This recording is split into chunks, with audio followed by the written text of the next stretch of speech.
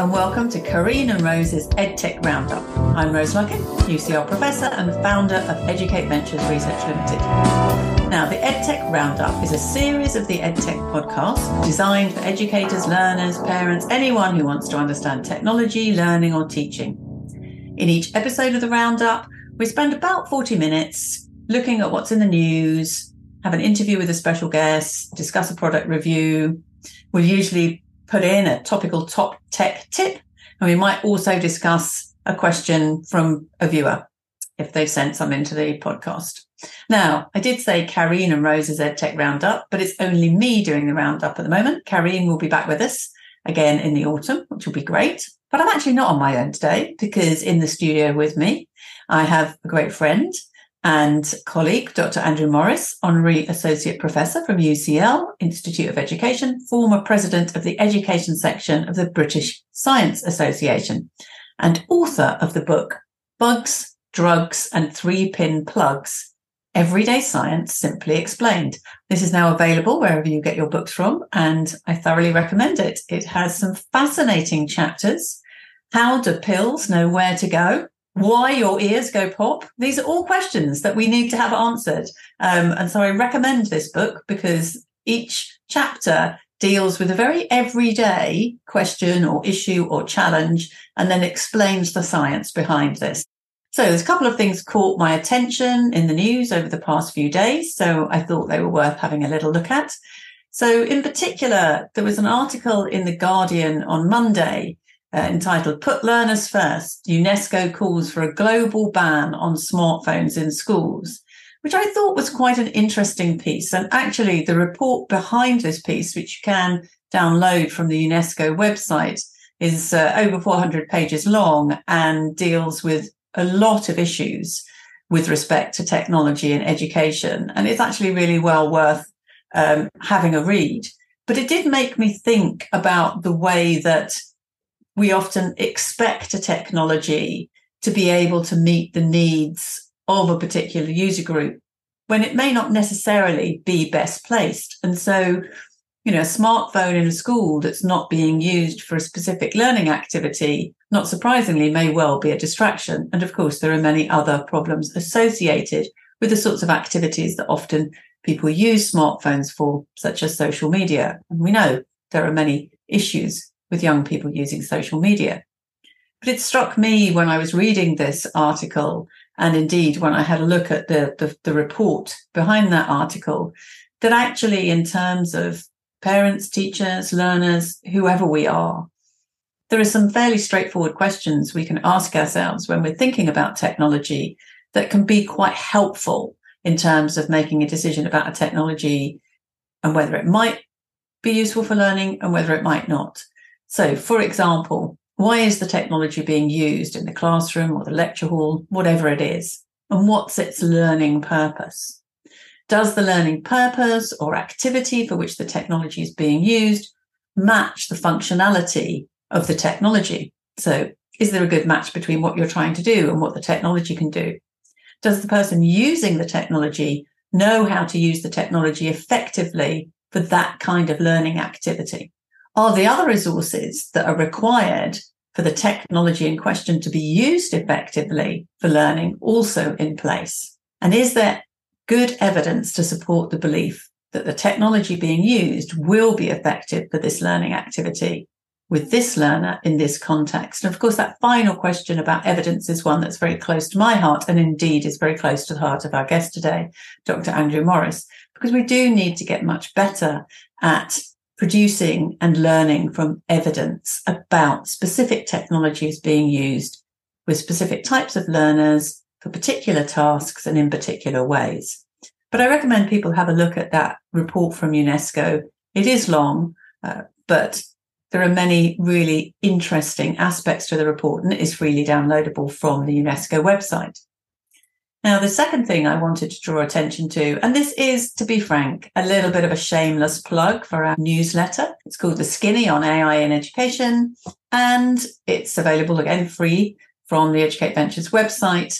And for each issue, we try and pick up on the really key things that are happening in AI that are relevant to education. So it's about AI in education, but it's also about AI generally, if the things that are happening in AI generally have a particular relevance for education. So, for example, in the second issue, we draw attention to the fact that there's quite a significant amount of investment being made in companies who specialize in the use of hyper-real deep fake videos. Now, I think there are some significant and rather worrying aspects of that kind of work for education, and we all need to be thinking about the way in which we are able to differentiate, or indeed not able to differentiate, between real and fake information, a really important part of the way technology, and in particular AI, is impacting on education. And we'll come back to the subject of AI in the questions that Andrew and I will be discussing. So I really encourage you to have a look at The Skinny, because it does try and pull together current news with respect to AI and education. So without further ado, let's go to the main part of the podcast today, which is the discussion with Andrew. Now, Andrew and I have been colleagues for many years, and we both share a real passion in evidence, research, policy, and practice with respect to education.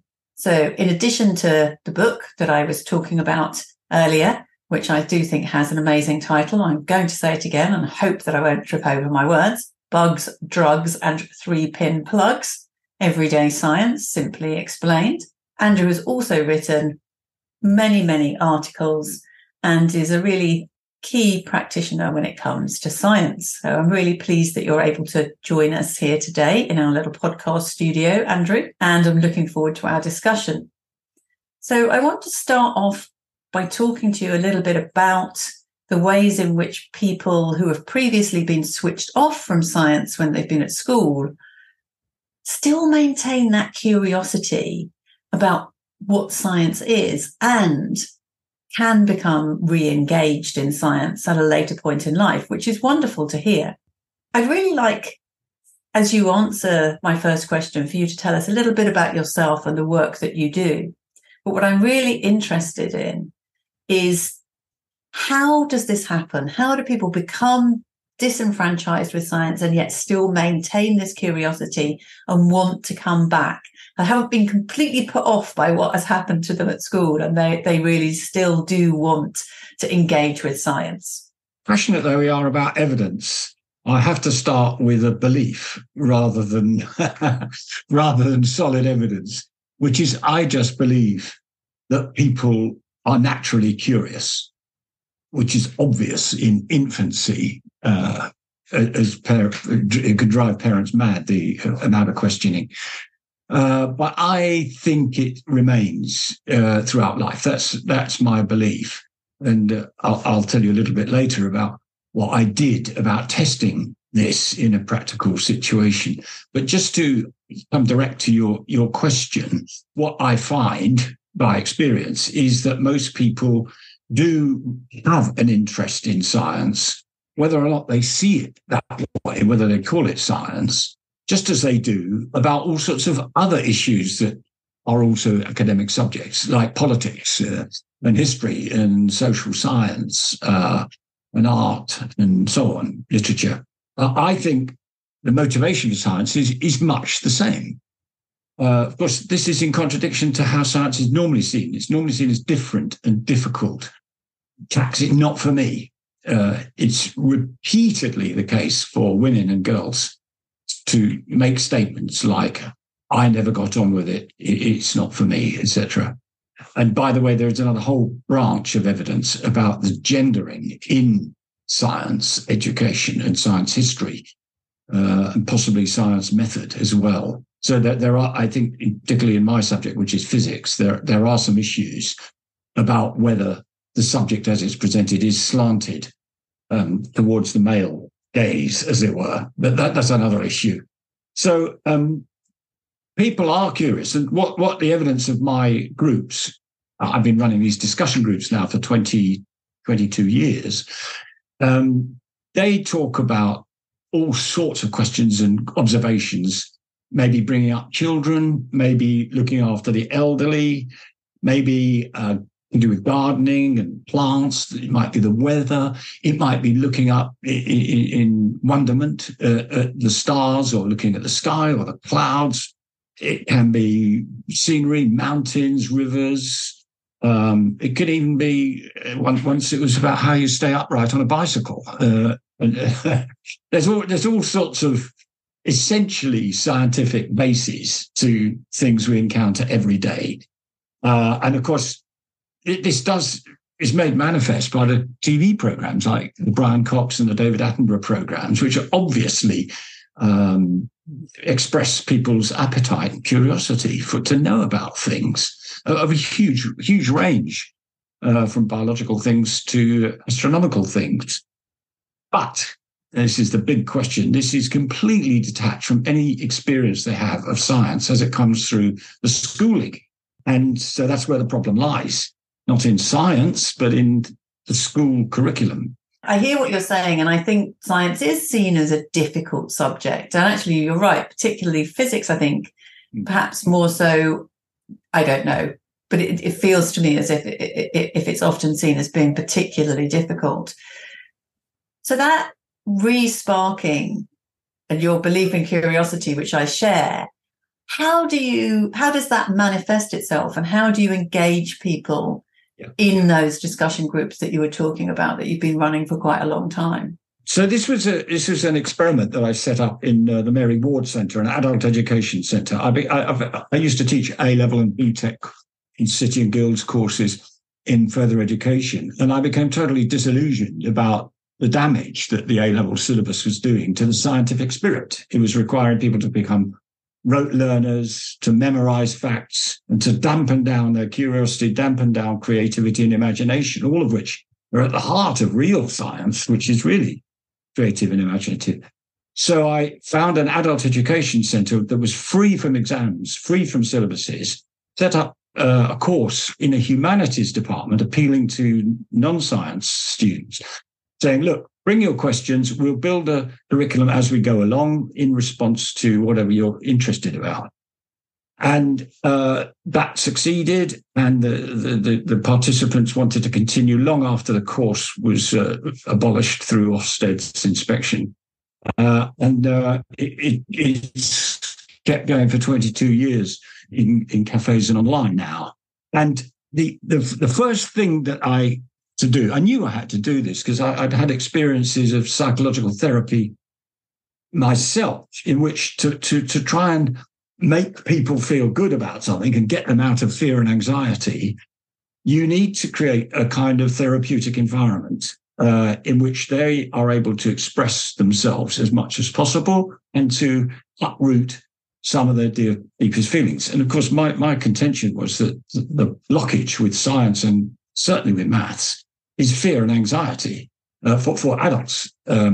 It's their memory of humiliation at school, feeling of inferiority. And most of these people who've been in my groups are highly competent in general in other subjects.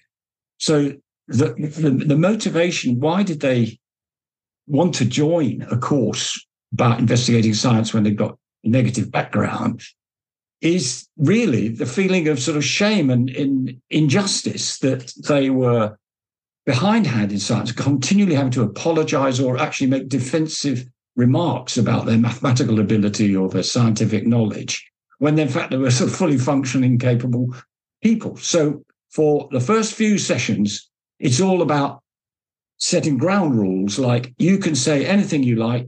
I want you to express what you think, even if you're unsure whether it's just ill-informed and unscientific. And we'll work with whatever you are saying and letting me know.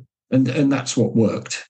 The real trick that I got is that communicating and teaching science is not an exercise in question and answer. It's not a quiz. It's not about a body of factual knowledge that you're tick boxing whether you've got it or not.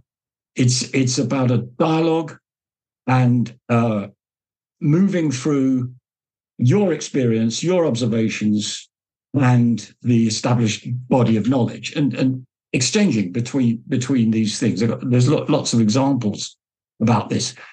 And so what would happen is people would ask a simple question, why is the sky blue or whatever it is?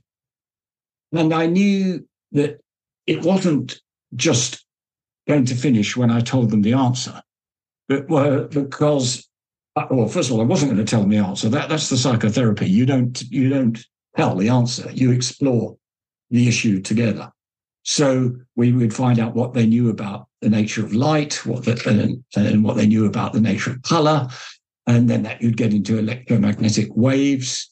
And then very soon, below the question of why is the sky blue, you're actually introducing really true foundational science, wave theory, electromagnetic theory, without using those words, without naming those as the syllabus items. You're not saying today we do electromagnetic theory. That would have switched them off. But we do talk about why the sky is blue. And at the end of it, they've become acquainted with the concept of electromagnetic waves. And I'm not in any way saying they are then fully trained in electromagnetic theory. Of course not. It's a sort of introduction. So that's one of the ways of. So the first thing about engaging is that they're curious and they want to make good this sort of injustice in their repertoire. But the second thing is the method, which is to make them feel safe. And secondly, not to just answer questions like a quiz, but to dig down until you get to some fundamental concept. And then they're really learning science rather than just answering questions.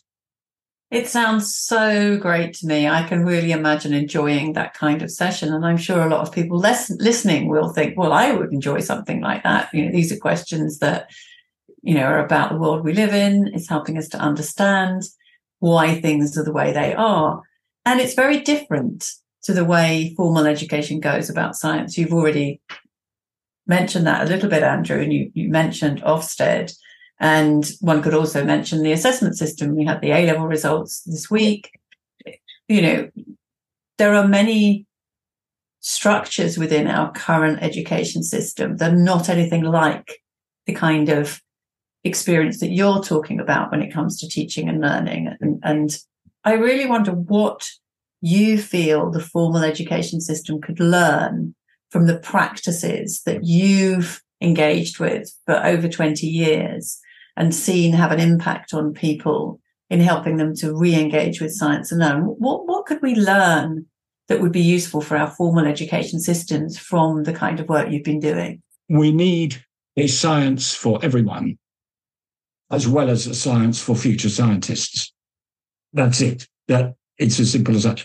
But the present system is really all geared up ultimately to selecting people for university technical courses, medical, scientific, engineering. And to get there, because the requirement is that the university admissions tutors require people to have a level of knowledge, mostly factual knowledge, prior to entering university. And of course, that's not true for law or architecture or other subjects, but it is true in the technical subjects. Because of that, they have to get quite a long way through the sixth form in A-level or BTEC. And to prepare for that, they have to get quite a long way at GCSE. So from the age of about 13, the trajectory is that everybody is exposed to the science that's needed for a few to get into technical degrees. And there are several problems with that. One, of course, it puts people off. It's intimidating and so on. Another is that it's cumulative. So unlike sort of cyclical subjects, which use a kind of what we would call a helical or spiral curriculum, where you go round and round, it's much more common in a primary school. You go round and round topics, touching, as people mature, touching at higher and higher levels on the same topic. It's a kind of linear, cumulative thing. So if you're ill for a few weeks, or if you don't get on with a teacher, and that's highly likely, there's a lot of problems about science teaching, then you miss a chunk out, and then you're quite likely, this is repeatedly reported to me by people in my groups, that's it, they cut out at a certain point, that's it forever. So, what's needed is obviously, I'm not in any way saying what I'm talking about replaces the way we're going to get our future nuclear engineers. Of course not. There's a real importance about you're hacking your way through historical material in science disciplines, and it's absolutely fantastic, the structure of disciplines and the work that's gone into developing theory and experimental practice and so on. That's all got to occur for some people, but it is a minority. So I think there's got to be another sort of science curriculum that everybody can engage in, and then there's got to be a kind of bolt-on additional curriculum that those who are going to go on to specialise do in addition to that. And if we had that more general curriculum, maybe more people would end up wanting to go into the specialist science study. I think there's a parallel in artificial intelligence as well. It's becoming apparent now that actually we do need an AI for everyone, because everyone needs some kind of understanding of artificial intelligence because it's everywhere, it's impacting on people's lives and work. But that's very different to the AI that we want our future builders of new AI systems to study. We need different ways of engaging with important subject areas like science. So I really empathize with what you're saying, and it makes a lot of sense to me. And I do worry about the number of students that are turned off many subjects that seem to be too hard or too technical, and then they miss that vital piece of learning. And then it's so hard for them to ever get back into it again because all the other bits are building on the bit that they haven't got.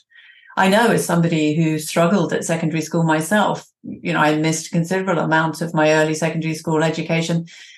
And I found the number of times that I had this big hole, and it was really hard to then, I didn't have the right thing to build on. And I'd have to go back and find out what it was that I hadn't learned, that I shouldn't have learned, so that I could then, so it took longer because, there were too many missing bits.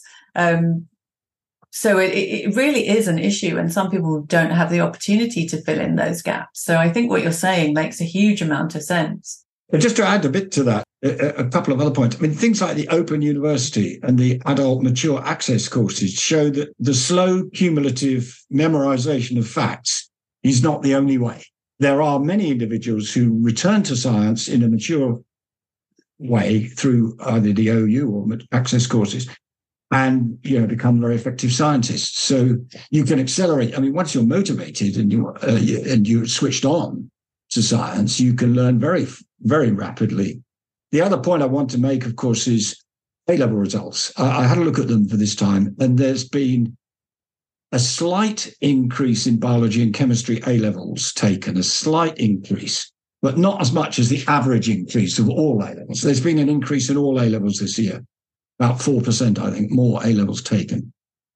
And 1 or 2 or 3% in biology and chemistry. But in physics, it's a downturn. Even fewer people are taking physics now. And there's been a lot of research. The Institute of Physics is very, very good on all this, very strong, has a strong research outfit. And they're researching girls and physics, which is all negative stuff.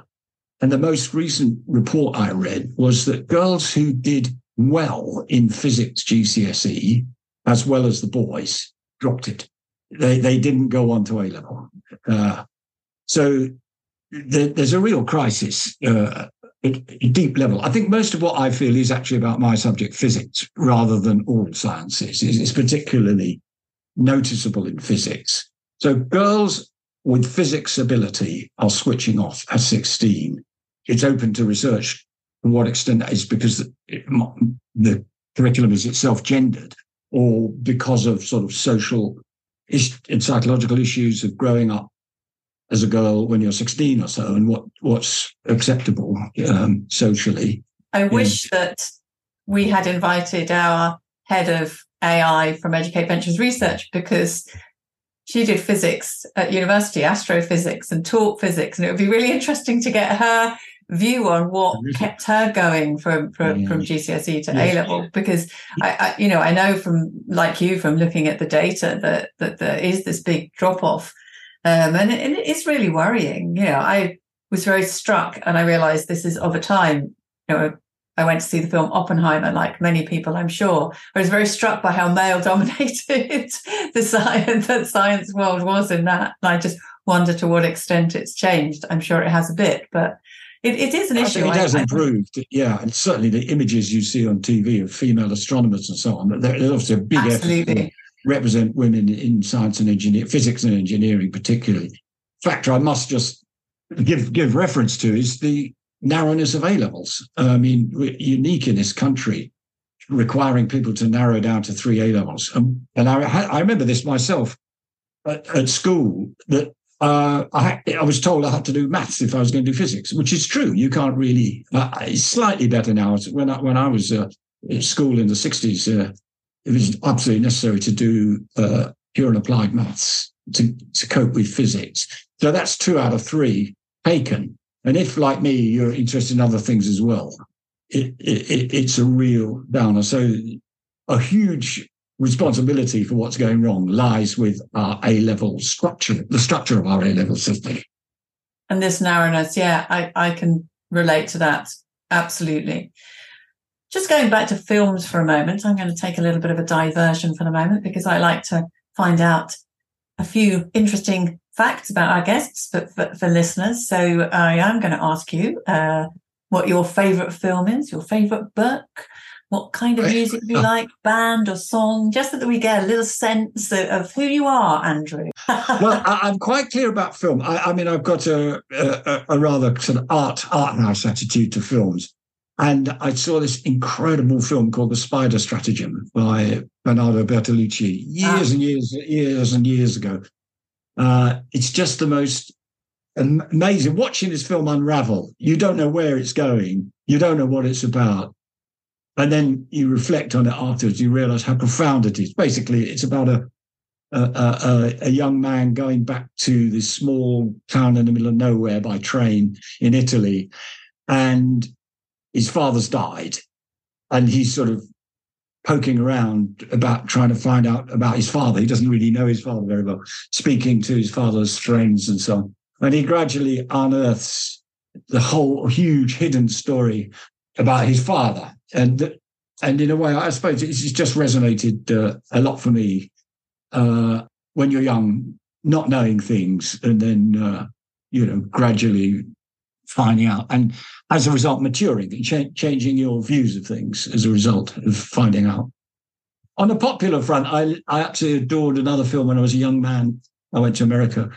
5 Easy Pieces by Jack Nicholson, with Jack Nicholson in it, which was another sort of revelation when I was in my 20s. I was mentioning having to do maths and physics at school. The other thing was that I was very, very involved with flute playing. I'd become quite advanced as a flute player. So I was determined to take A-level music, which I did. And then for the whole of my life, up until I was about 28, I was divided between whether I was going to go into science or professional flute playing music. So, I got involved. When I was 14, I started having lessons with a great flute player in London. And then he sent me to Paris, where I studied with another great flute player for a while. And then I got involved with all sorts of orchestras and chamber music groups. And I set up an orchestra in Leeds when I was there doing my doctorate. And then I played in the big orchestra, the Salomon Orchestra in London, and met up with 3 other principal players there. And we formed a chamber music group in 1981. That's 42 years ago. And to this day, we carry on giving concerts, often in churches and for charities, and we practice weekly. So that's my music. I'm a very, very active classical musician, flute playing. These questions are so wonderful for finding out about people. That's fantastic. I never knew that. That's amazing. Yeah. Very impressive. I live a double life in that regard, yeah. Yes. So the final in this set about books, I don't know what we might find out now. No, I can't really say I do. I mean, the thing that is salient is that I've always found it difficult reading non-fiction. I've never really got the basis of novels. And so I really... I'm fascinated by things like sort of they're called psychogeography, books about the world and the planet and economics, fantastic Guns, Germs and Steel about how study of seed fertility influenced the growth of nations. And right now I'm reading an amazing book called The Music of Life by the great physiologist Dennis Noble, which is about, he's saying that it's been a big mistake to think a human life is all based on the genome, the set of genes that we have. And he's saying that's just the blueprint, that's just the code. What really matters about life is the cell and all the components other than the code book that go to make us human beings. So that's what I'm reading right now, and it's absolutely fascinating. Yeah. It sounds fascinating. I can very much relate to that. That's brilliant. Thank you, Andrew. Right, back to the interview questions.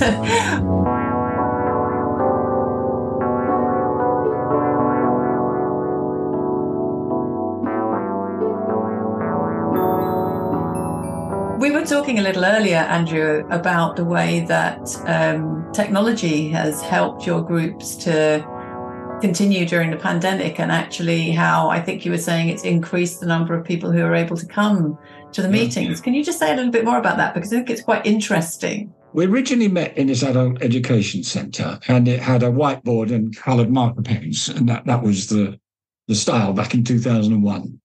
And I would sort of put up questions and draw things on a board. Then we moved into a wine bar, and we didn't have resource like that. But it was amazing how much physics you can get out of ice cubes in a glass of gin, and people started bringing things in. I remember Nana one day, she just brought in a CD, and we were looking at the coloured lines you get when you flash a CD in light, and you see that the colours are different in different lighting. So if you're in a bright white light, or if you're in a sodium street lighting. So that took us into the electromagnetic spectrum again. So it's amazing how many things you can, how much physics you can discuss out of ordinary objects. And then gradually, basically, the internet was coming on stream, and the mobile phone. And at first, these were not artifacts in our discussions. But then gradually, some of these sort of more advanced technophiles would bring in a mobile phone into the group. And so we'd all be saying, how many molecules are there in an average human cell? And we'd say, oh, gosh, who knows that? And perhaps I'd better go away and read up about that. By the way, opening oneself up to talking about any science question means that you're not going to know the facts about most of the stuff. But the undertaking is we'll go back and we'll look up the facts later. The key thing today is the concepts. What are the underlying concepts? So we'd talk about cells, we'd talk about molecules, we'd try and talk about the scale. What's the size of a molecule compared to the size of a cell? And then one of the people in the group would suddenly pipe up and say, oh, it's 5.5 billion. And they'd sort of quickly checked it out on their mobile phone.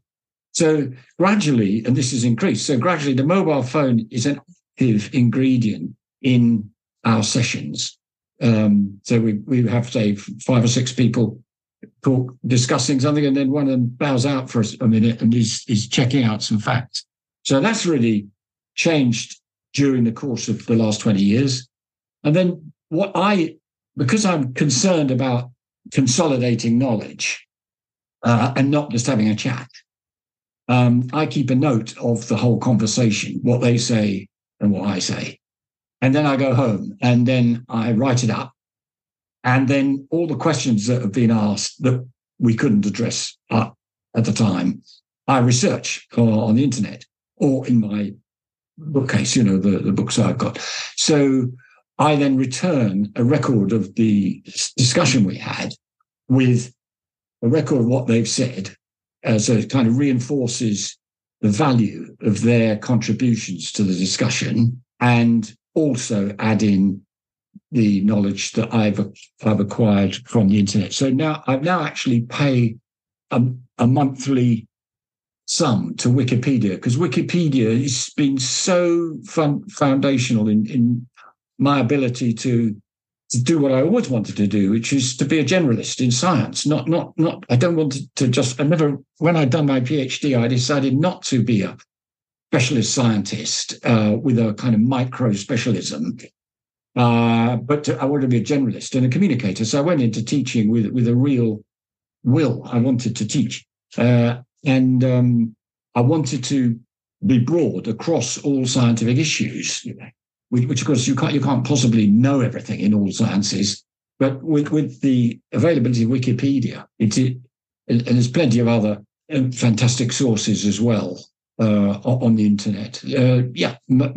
Most of the questions that we need factual information about are available through the internet. So fantastic dependence now on. And so phones are a useful source for you. Thinking about the first news item that we talked about right at the start of this pod, phones in schools could be problematic, but for an adult learning group such as yours, having somebody with a mobile phone who can look information up on the internet is really, really useful. And do you still meet in the pub, or do you meet online now? Well, we've been meeting online for 3 years since the pandemic started. We had our first in-person meeting a couple of weeks ago in King's Cross area, and only half of the people could actually make it when it came to it.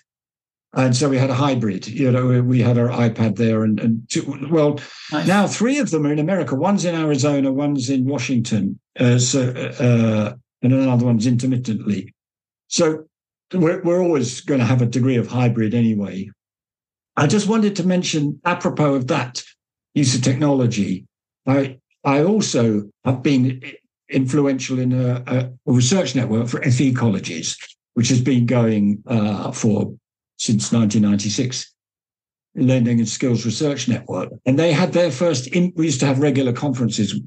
Then we've had the first in-person conference after 3 years of Zooming in Birmingham a few months ago. And one of the FE teachers, who was a maths teacher from a college, did the most incredible presentation in which it was about an iPad.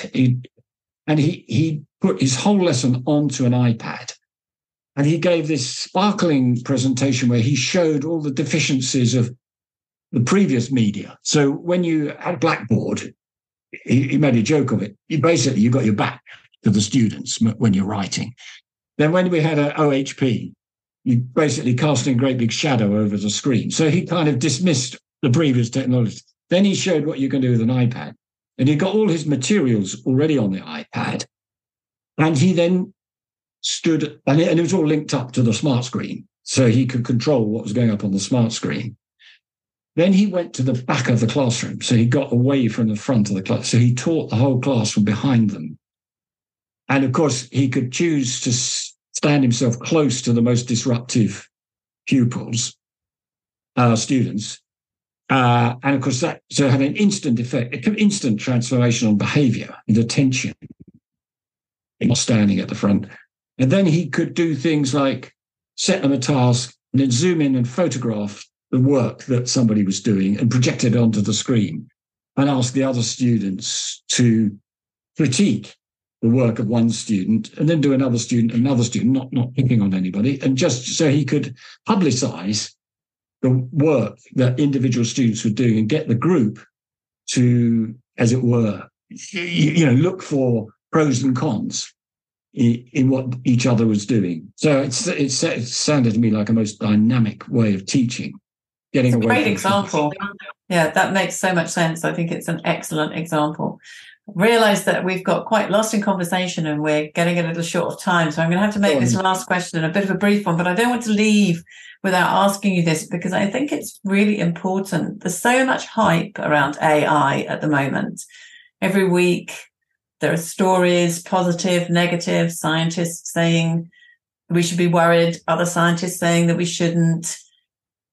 I think it's really hard for people to know how to engage with AI. So in the same way that you've spent a lot of time trying to re-engage people in science and to demystify some of the complexity that might have put them off science, how do you think we can best help people to engage with AI so that it doesn't stay as a complete mystery to them, because I'm worried that that would be a very bad thing for society. Interesting. This topic did come up, as you'd imagine, in my science groups during this year. And one of the people, Debbie, in one of the groups, had used is it GPT or GTP? Yeah, to see if it could come up with a piece of text that she was part of her job. She had to generate this piece of text. It was about a policy. And she was quite impressed that the product from the AI software was possible as a piece of policy, a policy document as required. So she came away with she was quite impressed, basically. But she works as a university administrator, so they're, of course, obsessed with problems of plagiarism and so on. So, and I'm not directly involved in the use of AI in education, but I do follow a few debates, and there's no doubt that it's a completely sort of mixed message, mixed issue, isn't it? That some people are saying we must sort of be alert to a lot of the benefits that will happen, and others are talking about the damage. One particular thing that I want to say from my own opinion is that, wouldn't it be wonderful if this could transform what we think assessment is all about? At the moment, we think that recalling factual knowledge in an exam is a good mark of whether a person is highly qualified or not. But what if we said, just producing an essay, it can all be loaded down through software. What about finding other ways of working out whether the learning has taken place, like viva voce, or discussion? How about interrogating people's understanding rather than their factual recall? I mean, I've been repeatedly struck how scientists at every stage, when I was doing my doctorate, postdoctorate, meeting academics and so on, how little they really understood the basic concepts away from their specialism. So they may be a physicist and they may know an awful lot about the formation of black holes, but they're not really very sure about the biophysics of nerve conduction. So specialism has led people to acquire excellence in science and be advanced status without necessarily having developed a good conceptual understanding. So how about finding ways of not just testing their facts, but finding out whether something's been understood? And a good way of doing that is by discussing it with them and seeing what they say. However, more important, there's a paper out just this month. It's not yet, it's a preprint at the moment. It's open access paper by Dylan William and John Hattie, who are two experts in assessing the quality of research evidence in education about AI in education. And they're alerting us to a further sort of level of all this. They said, okay, there's a lot of debate now about things you can and can't do in the classroom, or things that might or might not happen in assessment.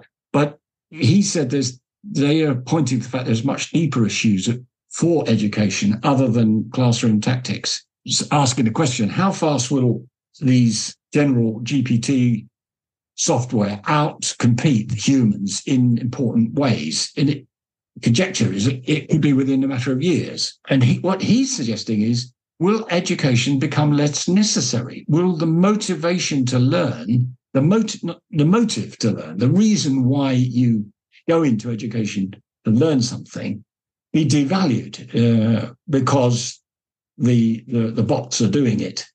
And so he's questioning whether we're reaching a peak in educability, whether the requirement for humans to be educated is peaking.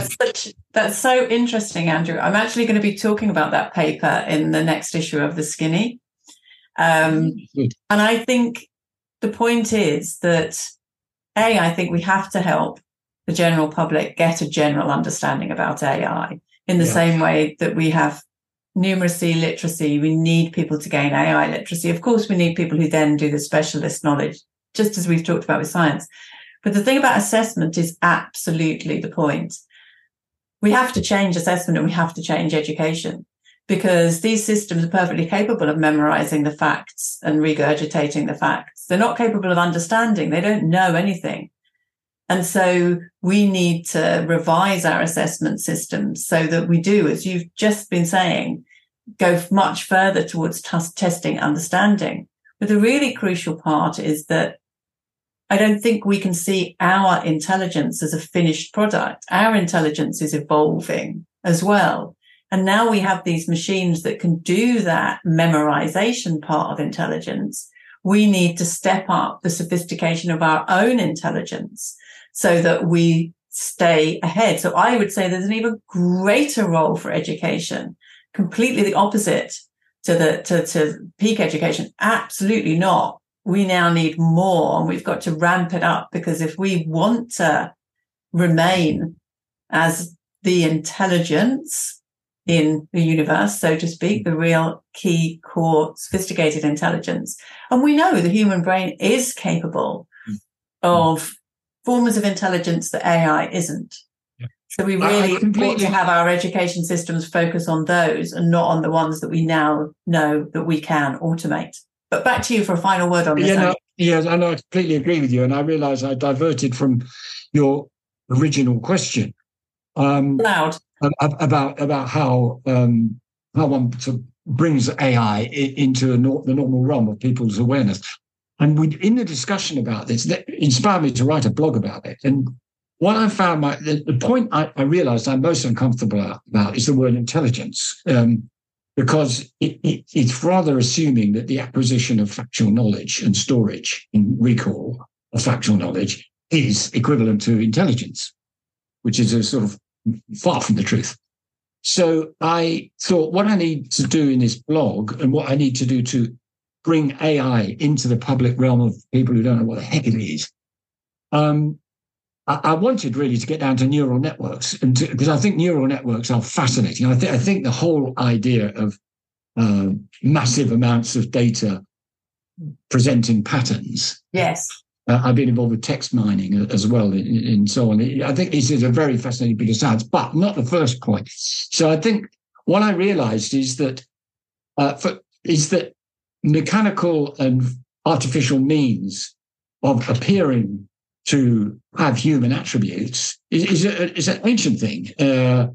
When you think of sort of fairground organs, which can, or prepared piano roll, or those funny little Swiss music machines, which just use sort of cogwheels with pins in them to appear to make music. You realise that forms of representing human activity through artificial or mechanical means are been with us for a long time. And so I think one can gradually position this, essentially the neural network advance, in the history of development of technologies which take on various appearances of human behavior and human aptitudes. Really interesting. Avoid going straight to the word intelligence, which implies, some otherworldly kind of. I think that's presence. A really important point, that the word intelligence is problematic. I agree with you. I think it's something to be thought about deeply, and is a way through differentiating what we've got now from what humans can do. But you're right, it's also problematic. That's a brilliant place to stop. Thank you so much, Andrew. I've really, really enjoyed our discussion today. It's been fascinating, and I'm sure that the listeners will enjoy it too. I wish we had more time to talk. Unfortunately, we don't. So I'm going to have to wrap things up now. I will just very quickly give our listeners the topical top tech tip, because I don't like to leave that out. And it's very much related to what Andrew and I have been talking about. And that is, I'm going to suggest that you try Claude, that's CLAUD, which is a chatbot produced by a company called Anthropic.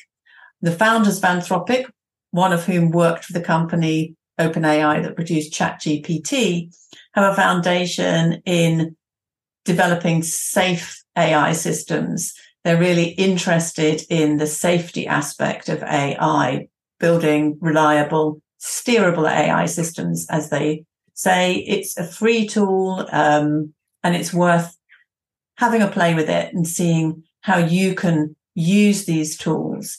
I find particularly useful using tools like Claude for summarizing a text, a long text, for extracting key pieces of information. They're very useful for these particular sorts of operational tasks. So that's my topical top tech tip for this week, to have a play with Claude. I'm afraid we haven't got time for the question from listeners this week, so I'll roll that on to the next podcast, but that's fine.